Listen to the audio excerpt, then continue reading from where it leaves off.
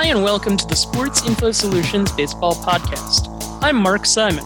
On today's show, we'll talk to Joe Sheehan and preview the postseason for some of the teams that have already clinched a spot. And we'll talk to New York Mets radio broadcaster Wayne Randazzo to talk some NL East, some Mets, of course, and some thoughts on using analytics in radio broadcasts. Joe Sheehan is appearing on the podcast for the second time, much like Tyler Kepner, who joined us last week. He was a three-timer. He sets the standard, Joe does, for baseball newsletters. We'll give the details at the end of the podcast. He's also written for Sports Illustrated, The Washington Post, Baseball America, and many other publications in his 25-year career, making his mark at Baseball Prospectus. All right, so this is national-focused baseball smart talk here, I guess. And my first thing would be, with the postseason coming up, I wanted to look at like the locks, because there are going to be teams that we're going to talk about where 3-4 days from now, when people are listening to this, they're not going to know. We're not going to know whether or not those teams were in the playoffs or not. So we talked locks. And I feel like with all the locks, if they were to win the World Series, I can predict who the stars of the run are going to be. Like if the Yankees won, you know who's going to be the big stars of that. If the Dodgers win, you know who the big stars are going to be. If the Padres win, you know who the stars are going to be. But I can't do that with two teams, and two teams that have among the best records in baseball, Oakland and Tampa Bay. So I ask you to tell us the story. Who will star if the A's or Rays win the World Series? I think that's the story of these teams, right? They eschew the $20 million players. They build from within. They pick up the low-key free agents. The Rays have been excellent developing their own talent. So they're very similar in that regard. The fact they played in the wild card game last year. I think if the Rays were to go all the way, it would look a bit like, and maybe the 2011 Cardinals is a little dismissive. Maybe the 2014-15 Royals are the best example, where they get a lead in the sixth inning. When you look at from the back of that bullpen forward, Nick Anderson struck out almost half the batters he's faced. Power arm. He could be like this year's Wade Davis or Koji Uehara, where he just doesn't allow any runs in October. And that's an incredibly valuable thing to have. And then in front of that, they just have this endless array of power arms that do different things, come from both sides. Diego Castillo has actually been very good. He was dominant for them 2 years ago. He's back. He's very good for them. I feel like if they make the run, it's going to be because the bullpen just shuts teams down. And even going back further, you think about the 2010 Giants. Brian Wilson, Sergio Romo, Jeremy Affeldt. That's the model for the Rays, the bullpen. To me, the A's are, losing Chapman is a big blow for them. I mean, their thing is, we're going to play great defense, we're going to hit home runs, and Chapman was the kind of the epitome of that, along with Matt Olson. So I think it'll be harder for them. I think they'll probably have to rely more on that rotation. I look at Jesus Luzardo, who at his best has been a number one caliber starter this year. The overall numbers aren't that great, but at his peak has been fantastic. Comes from the left side, working deeper into games. Markey's got a 25-1 strikeout to walk ratio in September, so he's really starting to come into his own. Remember, this is a guy who was supposed to be in their rotation last year. He had the shoulder problem at the start of 2019, only ended up pitching out of the bullpen for them. So if the A's were to advance, I think it's going to be on getting that pitching staff down to just a few guys, using Hendricks heavily out of the bullpen, riding Luzardo, getting some innings out of him. Maybe it's a Mike Fiers or a Sean Manaea in the 2 spot, but I think it's going to really be a story of pitching as well. Now, when you say that, it made me think, when you brought up the Giants comparison, you're basically asking those teams to find a Marco Scutaro or a Cody Ross, right? There's no question offensively, because they don't have a ton of offensive stars between them. I mean, especially, the Rays came into this year, thought, hey, they're finally going to have that really good offense. Well, Austin Meadows, he contracted the coronavirus. He's kind of had a lost year. Yandy Diaz, when he plays, is a very good hitter. He just hasn't really been healthy. You look at the Brandon Lau's been good. Nate Lowe, is starting to come around. But it's not the offense kind of thought they would have. So, is it a Willy Adames? I love Willy Adames. I've had him in a score sheet league now since he was a Tigers prospect, I think. But, he hasn't really hit a lot the last month or so. Plus defensive shortstop, good pop, 21, 22 extra base hits so far this year. Could he be the guy who gets hot for a month? Could it be Manuel Margot, who's another player who I was on when he was a Red Sox prospect, and a good player? But think about guys who could be Billy Hatcher. You think back to the 1990 Reds run. Who are the types of hitters that could go out and just have a great bat-to-ball month, hit 350, even though we know they're not 350 hitters? I think Adames and Margot are two guys like that. And then for the A's, I think it's a little harder to find. Their offense is very much a take and rake, 3 true outcomes kind of offense. I mean, we saw what Marcus Semien can do last year. He was an MVP candidate. He hasn't really hit this year. Matt Olson's having this weird Rob Deere, Dave Kingman type season.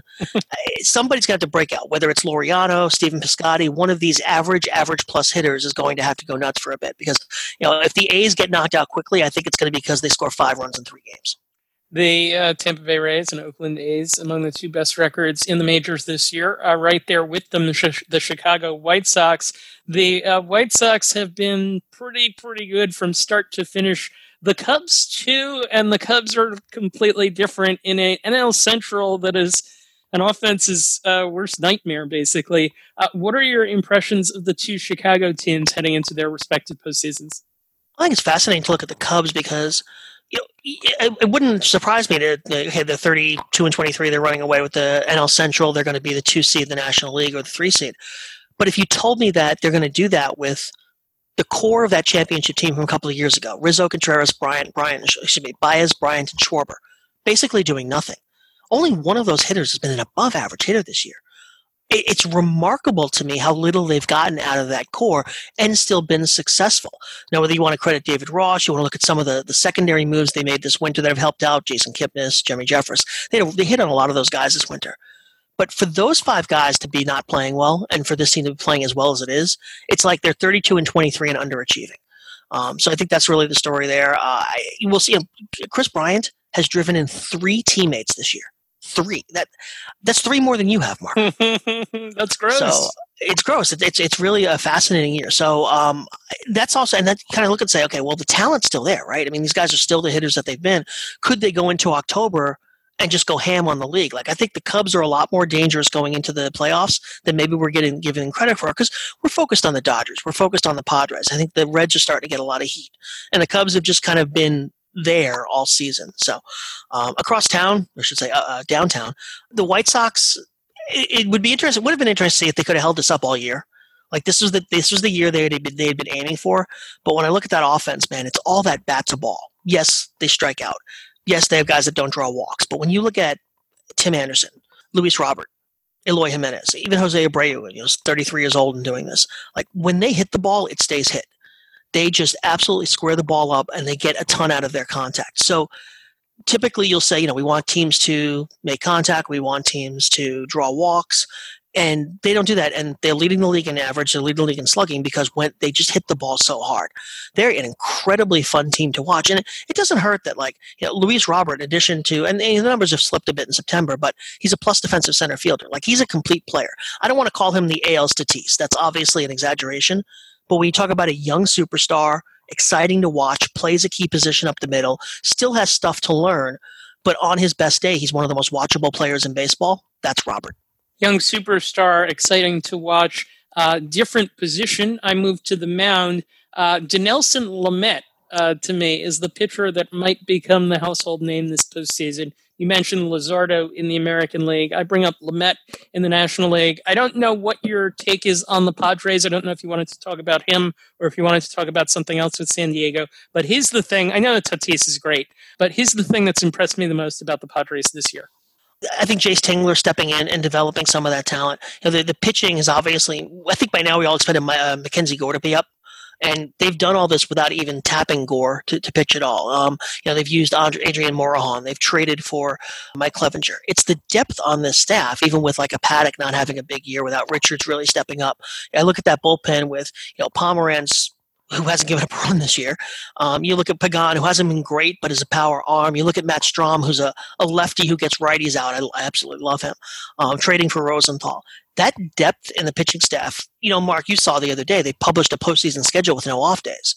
So it seems to me, just looking at it from here, that's going to favor depth in a way that the postseason hasn't in a number of years. So you've got a team like the Padres that goes 9-10 deep with Lamet, and I don't know if Zach Davies is really a playoff starter for me, but he's certainly been effective for them this year. You start with Lamet and Clevenger, and then you can take those guys out in the 6th and just throw these power arms at them. Even Richards could be working out of the bullpen.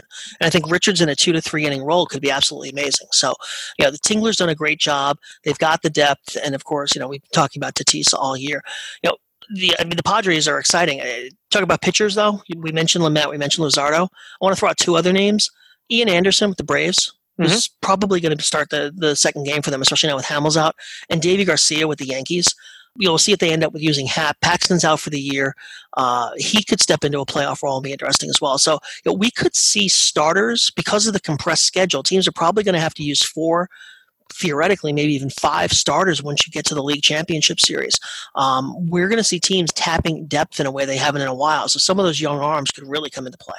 Yeah, the Davy Garcia Major League debut in particular made me think at least, that he could be a useful pitcher for them at the end of the season. All right, staying with the Yankees and Dodgers too, we know that a casual fan is going to look at those teams as the favorite. So kind of flipping the script on that, when the Yankees and Dodgers lose this postseason, what will the reason be?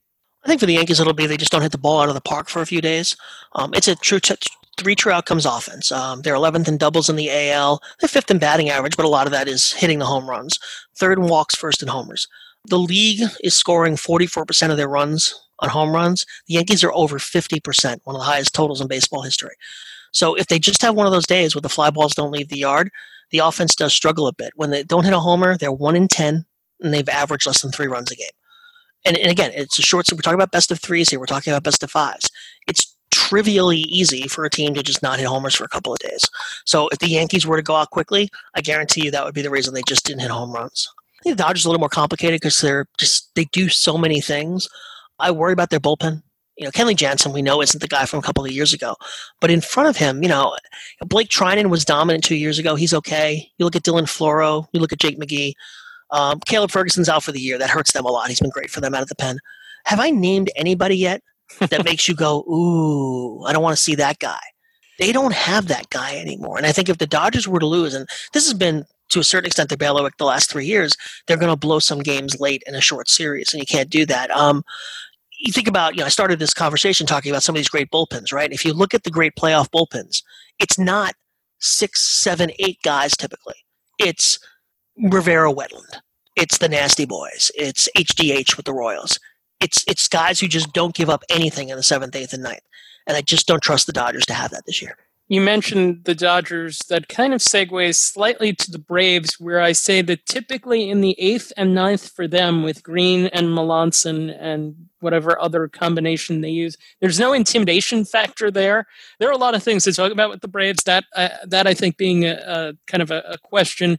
The fact that they've used like 57 starting pitchers in 50 games would be another. Freddie Freeman's MVP caliber year would certainly be another. And Marcell Ozuna's bounce to a major star after signing with the Braves this past offseason. What are your thoughts on Atlanta? I think they're an incredibly fun team to watch. I mean, Acuna is almost overlooked now because there's all these other young stars that we focus on. Freeman's been this guy for the better part of a decade. He's having one of his best years. I made the point the other day. It's almost like 94 or 81, where if you have your best year this year, it's going to get lost in the shuffle a little bit because in your baseball card, your reference page, whatever, it's going to be a 15 homer, 60 RBI, year, and we're not going to remember it as, hey, he was one of the best hitters in the league that year. And when you look at Freeman having a Hall of Fame case, losing 60% of the 2020 season actually could really end up hurting that case. But as far as the chances this year, I love the top of the lineup. I think Ozzie Albies is really coming along. He wasn't hitting for a while. You mentioned the pitching, though. They haven't committed to like 1 or 2 guys. They've established Max Fried, but you look at Toussaint, you look at Bryce Wilson, Ian Anderson, Kyle Wright, they traded Colby Allard. It feels like they've had so much young pitching that's actually hurt them, and that they've never said, you're our guy for 30 starts, or in this year 12 starts. I mentioned Anderson probably starting the second game of the playoffs for them. He's I apologize, I'm going to screw up this name, Huascar Inua going to start the third.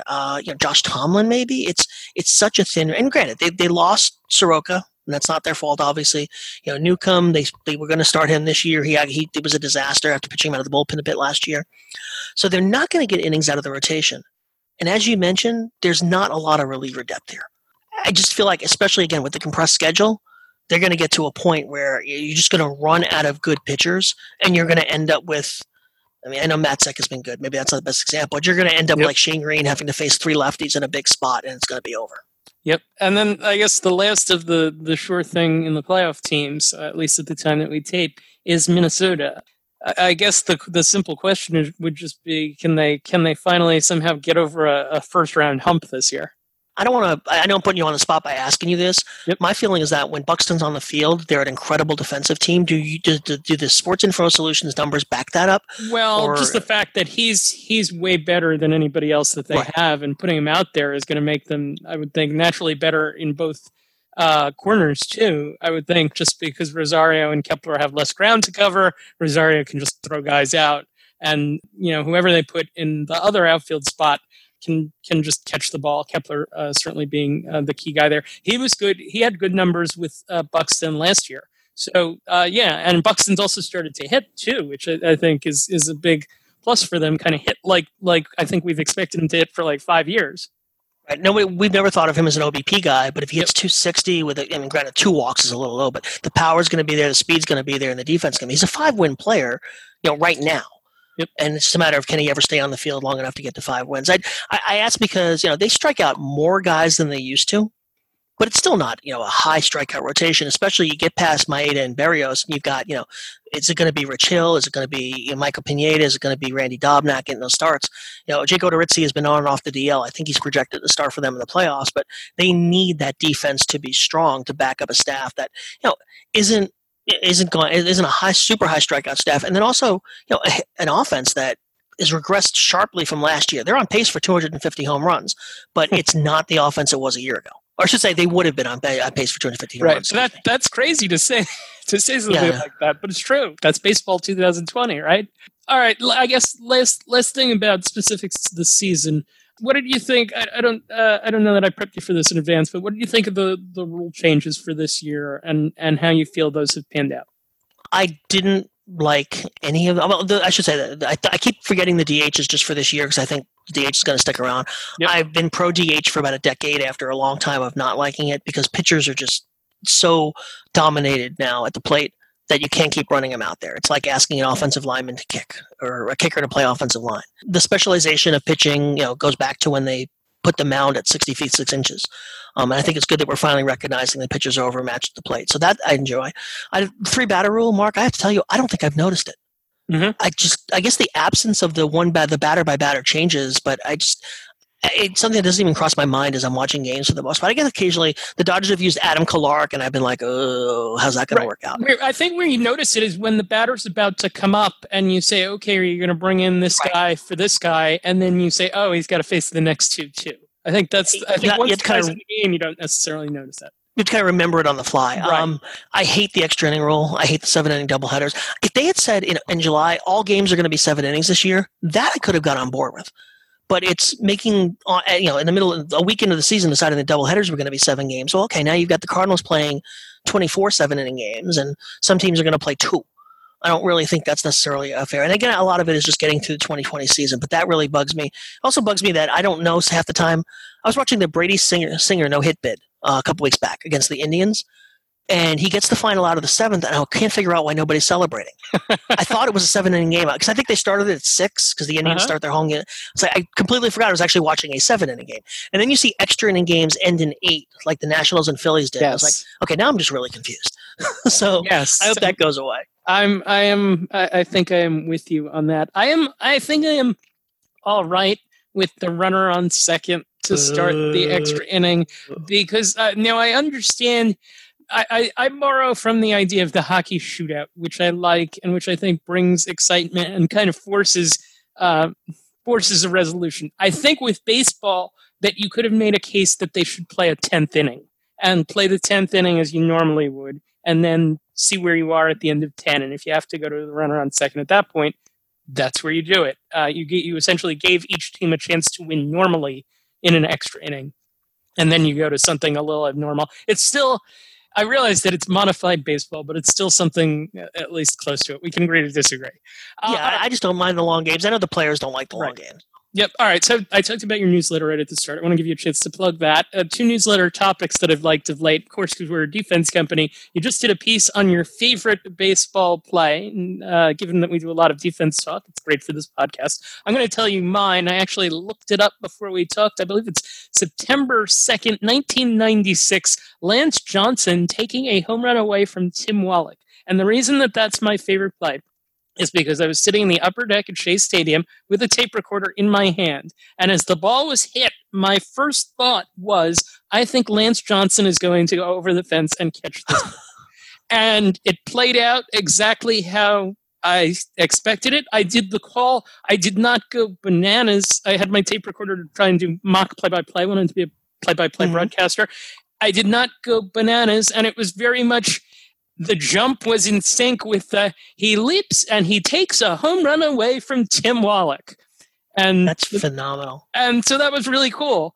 And flash forward 20 years later, Ender Inciarte took away a home run from Cespedes to win a game in the ninth inning at Citi Field.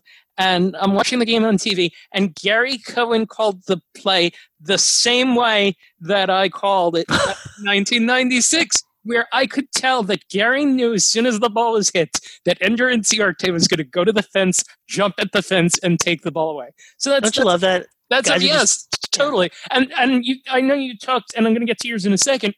You talked about the idea of why you liked a particular play. I like the home run robbery because of that, because it's such a magical thing when you see it. And every so often you can just tell, if you've watched baseball a long time, when the ball goes off the bat, you can say, I think our guy's got a chance at this one.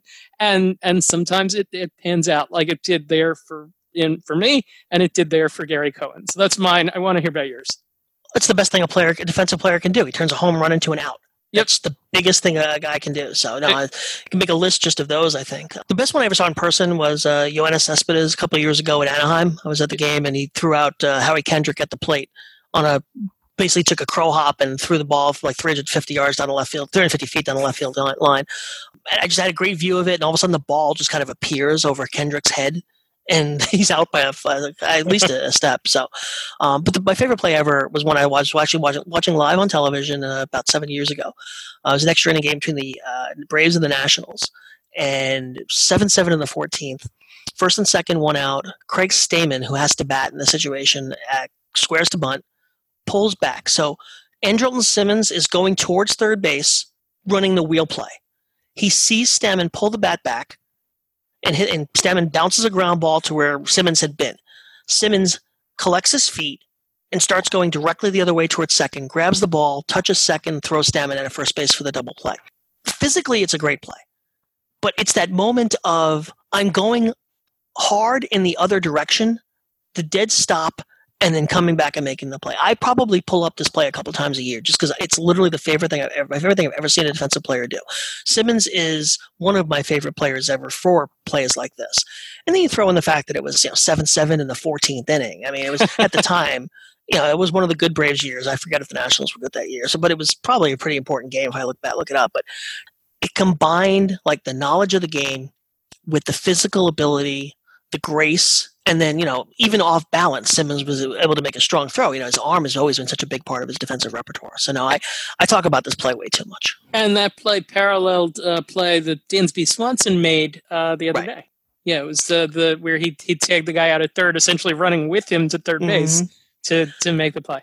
I know you and I have talked about this, and this is my hobby horse. I want more of that type of stuff in baseball, which is one of the reasons, contact rates and all that are such a big deal to me, because to me, when I watch a baseball game, that's what I want to see, running and tagging and base running and defense and throws. So I get excited about a play like Swanson's the other night in a way that I probably don't get as excited about somebody's, Devin Williams having, the best changeup we've ever seen. And one other thing from the newsletter that I wanted to bring up, you did a newsletter about kind of the teams that we didn't talk about here, the teams that the 1 week left for all these teams that are fighting to try and get in. And you had a great line about the Giants. You had a stat to go with it: 8 players with 100 plate appearances and above, and above average OPS. Only team to do that. But you had a line, I'll let you say it, about how the Giants kind of put their team together that I thought was particularly funny, but it makes a larger point about the accomplishment of what Farhan Zaidi and Gabe Kapler did this season. So go ahead. The Giants are here because they've assembled a random collection of career years and comeback years, which could be luck or it could be something Farhan Zaidi and Gabe Kapler have done with purpose. I doubt 60 games will answer that question. Donovan Solano, Darren Roof, Wilmer Flores. The Giants baseball reference page reads like the waiver wire in last year's NL-only fantasy leagues. But I think what that really speaks to is the system, is that the Giants, I think, aspire to kind of eventually be the Rays with money. But for now, what they're trying to do is they're just trying to piece it together with good left-handed hitters and good right-handed hitters and pieces. And they've made it work to the point where they're in the race with a couple of days left, which before the season started seemed extremely far-fetched. So I was just curious for your take on the Giants to close this out. Well, it reminds me a little bit of the 10 or the 12 team, whatever the Aubrey Huff team was, where the pitching was built. Winscombe, Bumgarner, Matt Cain. But the offense just kind of was a collection of, guys, Buster Posey and stuff, but they got random good years. What was it? Huff? Didn't they trade for Pence around that time? I'm going to forget some of the names. I guess Pablo Sandoval was developed. He had his first good year, but it felt like they had a thing for a while there, even after Dusty Baker, and this has always been Baker's thing, where Brian Sabean just hit on a bunch of dart throws. And a lot of waiver bait guys turned into stars for those 10 and 12 teams. And that's what we're seeing here. It's essentially, here are the street free agents that we're going to pick up, and it so happens that 3 or 4 of them, Flores has some of this in his background. Ruff was a prospect. Solano, this is kind of random, and I don't know if you believe in Mike Yastrzemski or not. The other interesting thing here is that I'm talking about the waiver bait, but like Brandon Crawford, Brandon Belt, Evan Longoria are all having their best years in a while. So the holdover is that, a year ago we're saying, hey, Zaidi's got to trade these guys, might end up playing in the playoffs this year. I look at it as that they have taken a puzzle, the 60-game baseball season, and said, here's how we're going to place all these jigsaw pieces together. And our jigsaw may look kind of ugly at the end, but in the end, we're going to get either almost or to where we want to get to. And it's been pretty amazing because they were basically left for dead at like 8 and 16 or whatever it is that they were. It'd be a great story if they get there. Yep. All right. Joe, thanks for taking the time to join us. Give a plug for your baseball newsletter. Yeah, I've been writing the newsletter now for a little over 10 years since leaving Prospectus. I write about baseball. It's a stat head viewpoint, but I'm certainly not the analyst that somebody like Mark is. I'm a writer, and I enjoy writing about the game, and I hope that comes through with the newsletter. So you can check it out, joesheehan.com. There are excerpts from different stuff that I've written, every day, most days. And then you get pricing information. There's an email link there. So if you click that, send me an email. Let me know you heard about the newsletter through the podcast. I'll send you a couple of copies. You can take a look.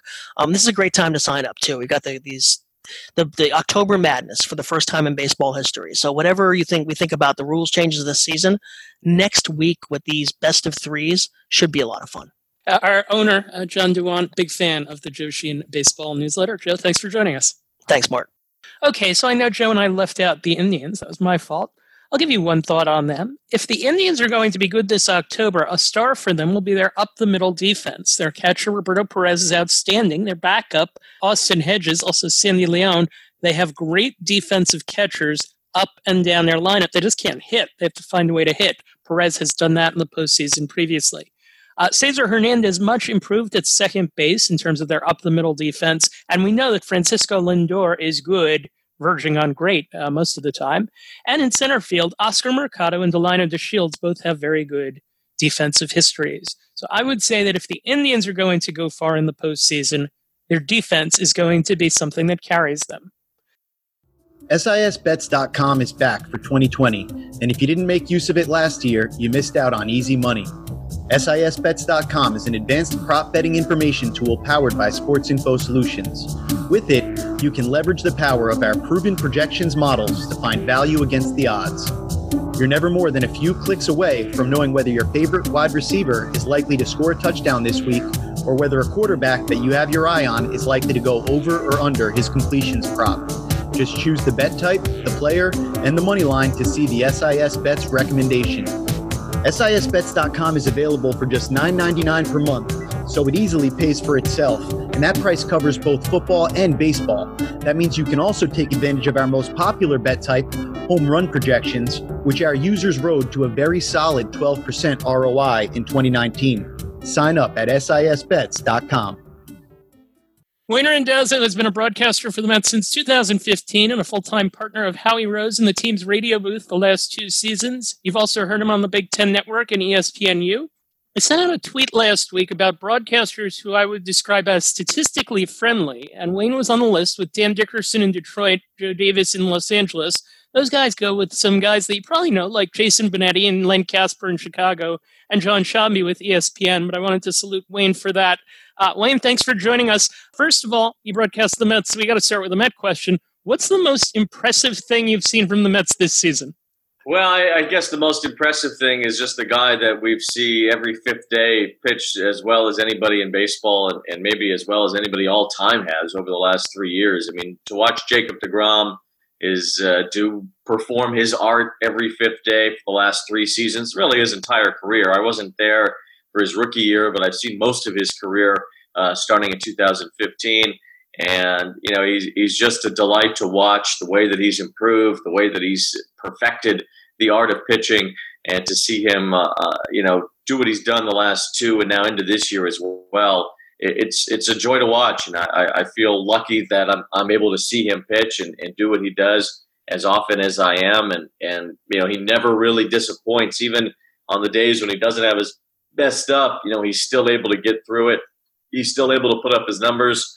I mean, there are a lot of times where you say, Jacob might not quite have it tonight, but then, he goes 6 innings, strikes out 8, and gives up 1 or 2 runs. So, he's a special guy to watch, and I'm glad to get the opportunity. I mentioned the statistical friendliness that you bring to broadcast, and you had a couple of stats that you brought up with regards to deGrom. Trevor Bauer chose to respond to one of them.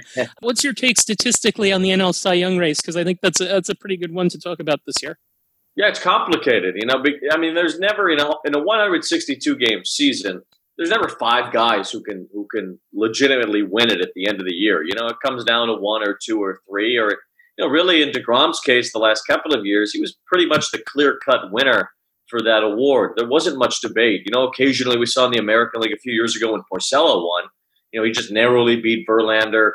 Those 2 guys are different pitchers, and Rick got him, even though he didn't have as many first-place votes as Verlander did. We'll see that occasionally, but this year, you could say it's at least 5 people that are deserving of contention. DeGrom is one of them. Trevor Bauer is one of them. Yu Darvish, Corbin Burns, and Dinelson Lamet. And you could even say Kershaw and Max Fried, too. So that's 7 guys you could really make an argument for. It's unusual. But on top of that, what's more unusual is that there's no opportunity to face the rest of the league. You're only facing your own division within the league. So, in a normal year, you still are, you overload your own division, sure, but you still have to face some of the other teams. You still get that league-wide look. This year, you're not even doing that. You're facing the other divisions, none. So it's even tougher to say who's the Cy Young because you're not comparing apples to apples here. And in the case of the National League Central, well, there seems to be a higher end of lower ERAs. And is that because the pitchers are so much better? Or is it because the hitters are so much worse? And if you look statistically at the offenses in the National League, well, at the very bottom half are all of the National League Central teams, every single one of them. And, being from Chicago, I follow a lot of people that tweet about the Cubs and the White Sox. Well, Cubs Twitter is always talking about how their offense is not very good. So, and they're the best offense in that division. So if that's the case, I would think that there should be some weight put into the fact that DeGrom is facing some elite offenses on a regular basis, and Trevor Bauer and Darvish and Burns aren't. Now, I've been thinking about this because of the fact that it's just 12 starts and that it's just it's really a guy has one bad start in his last start and it takes him out, even though really he was in it for those other 11 starts. So the way that I'm looking at it this year are just watching these guys. Who are the guys where I say that you could have had 1 million at-bats against this guy and nobody's getting a hit off of him? And you saw that DeGrom the other day, first inning, when he struck out the side on 10 pitches, basically replicating what he did in the All-Star game.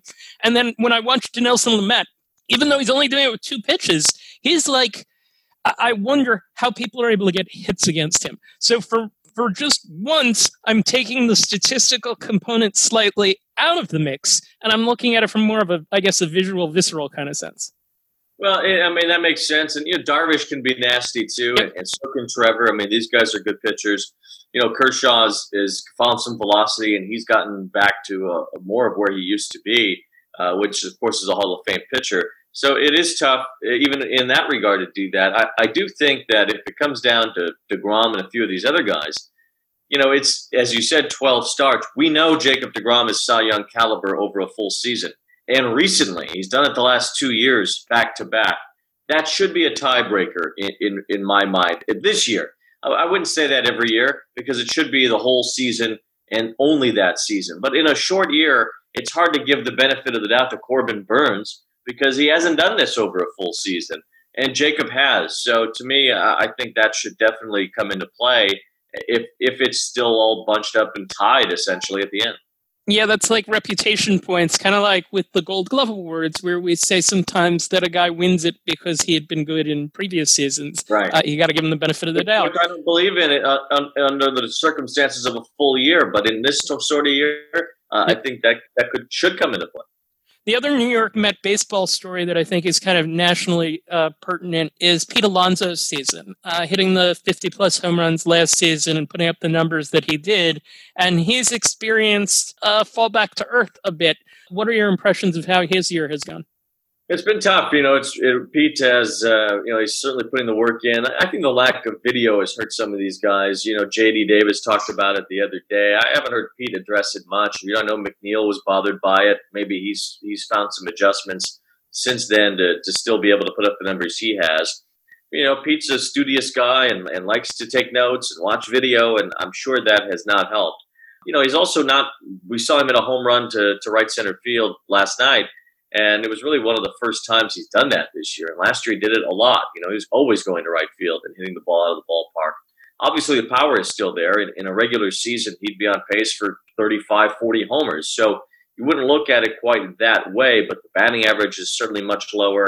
He's only got 4 doubles this year. The on-base percentage is a lot lower. So it's a different sort of year for Pete. And I'm sure there's going to be a lot of talk of a bounce back going into next season and when next spring training starts. That will be a major storyline going in. But, it could also go the other way. You don't want him to turn into Chris Davis where he has the huge year and then he has a hard time replicating that. So, I think he'll put the work in. I know he's confident he's going to be able to do that. But, it's Major League Baseball. It's tough, and he's not the first guy to slump in his second year after a big rookie year. Yeah, it's been interesting. I think, too, that the 60-game season, they pulled the trigger on moving him around in the lineup pretty quick. They did it like the 18-19 game mark, whereas in 162 games, they might have let him try to ride it out a little bit in the 2 or the 4 spot or wherever they wanted to put him. Let me segue to the National League East, if I can. I said the other day that I thought the NL East should forfeit a playoff spot based on how all these teams are falling all over themselves. What's been your biggest takeaway from watching the NL East this season? Well, if you watch just one division, that might be an easy thing to say. But the Milwaukee Brewers are at 500. Right. So are the Reds. So are the Giants. Colorado's got a little bit worse record than the Mets do. So, yeah, it looks bad. The Phillies are collapsing. There's no other way to put it. The Marlins, maybe are coming back to earth a little bit after a great season that they've had. And they've got a tough week. They've got Atlanta and then the Yankees to finish the year. Quite frankly, for the Mets, I think their best path to the playoffs is second place in their division. The wild card's going to be tough. The Brewers and the Reds are battling, and the Giants are there too, and maybe the Phillies and Marlins as well. So you have all these teams to jump over, but in your own division, you're only a game and a half behind the Phillies. You're 3 behind Miami, but you have to just tie Miami because the Mets have the tiebreaker over the Marlins. And they've got the Yankees this weekend after their series with Atlanta wraps up. So if the Mets take care of business and win 4 or 5 of their remaining games, who's to say the Marlins won't go 2 and 3 and you tie them and you end up in second all of a sudden? That is possible. It is there for the Mets. And I think that's an easier path than trying to leap over all these 4 or 5 teams for the wild card. It would be a reverse of the 07 and 08 scenarios in which the Mets did not fare particularly well. Quickly, on the AL East, likely to have 3 in the playoffs, basically all but clinched. What impressed you the most about the American League teams that you've seen this season? Well, I mean, the Yankees, when we saw them, they were still trying to fight back from injuries, and it was pretty clear that the way that Voit and some of these guys were hitting, even Clint Frazier, that they would be fine if they got the others back. LeMahieu had been back at that point. And now since they've gotten healthy, they've played a lot better. I mean, that's not a surprise. I think their pitching is okay. I was surprised to see their bullpen struggle as much as it did against the Mets. I think they'll still be good in October. You know, Tampa Bay is such an interesting team because they are really fundamentally set. It's almost like watching the Japanese national team, where they will not blow you away with any talent. They're not going to show off with their home runs or strikeouts, or they're not going to just come in and beat you up. But they're going to play the best baseball on that particular day, and they will likely win their game because of it. That's who the Tampa Bay Rays remind me of. They just come in, they play hard, they do everything right, they don't beat themselves, and then they win the game at the end of the day.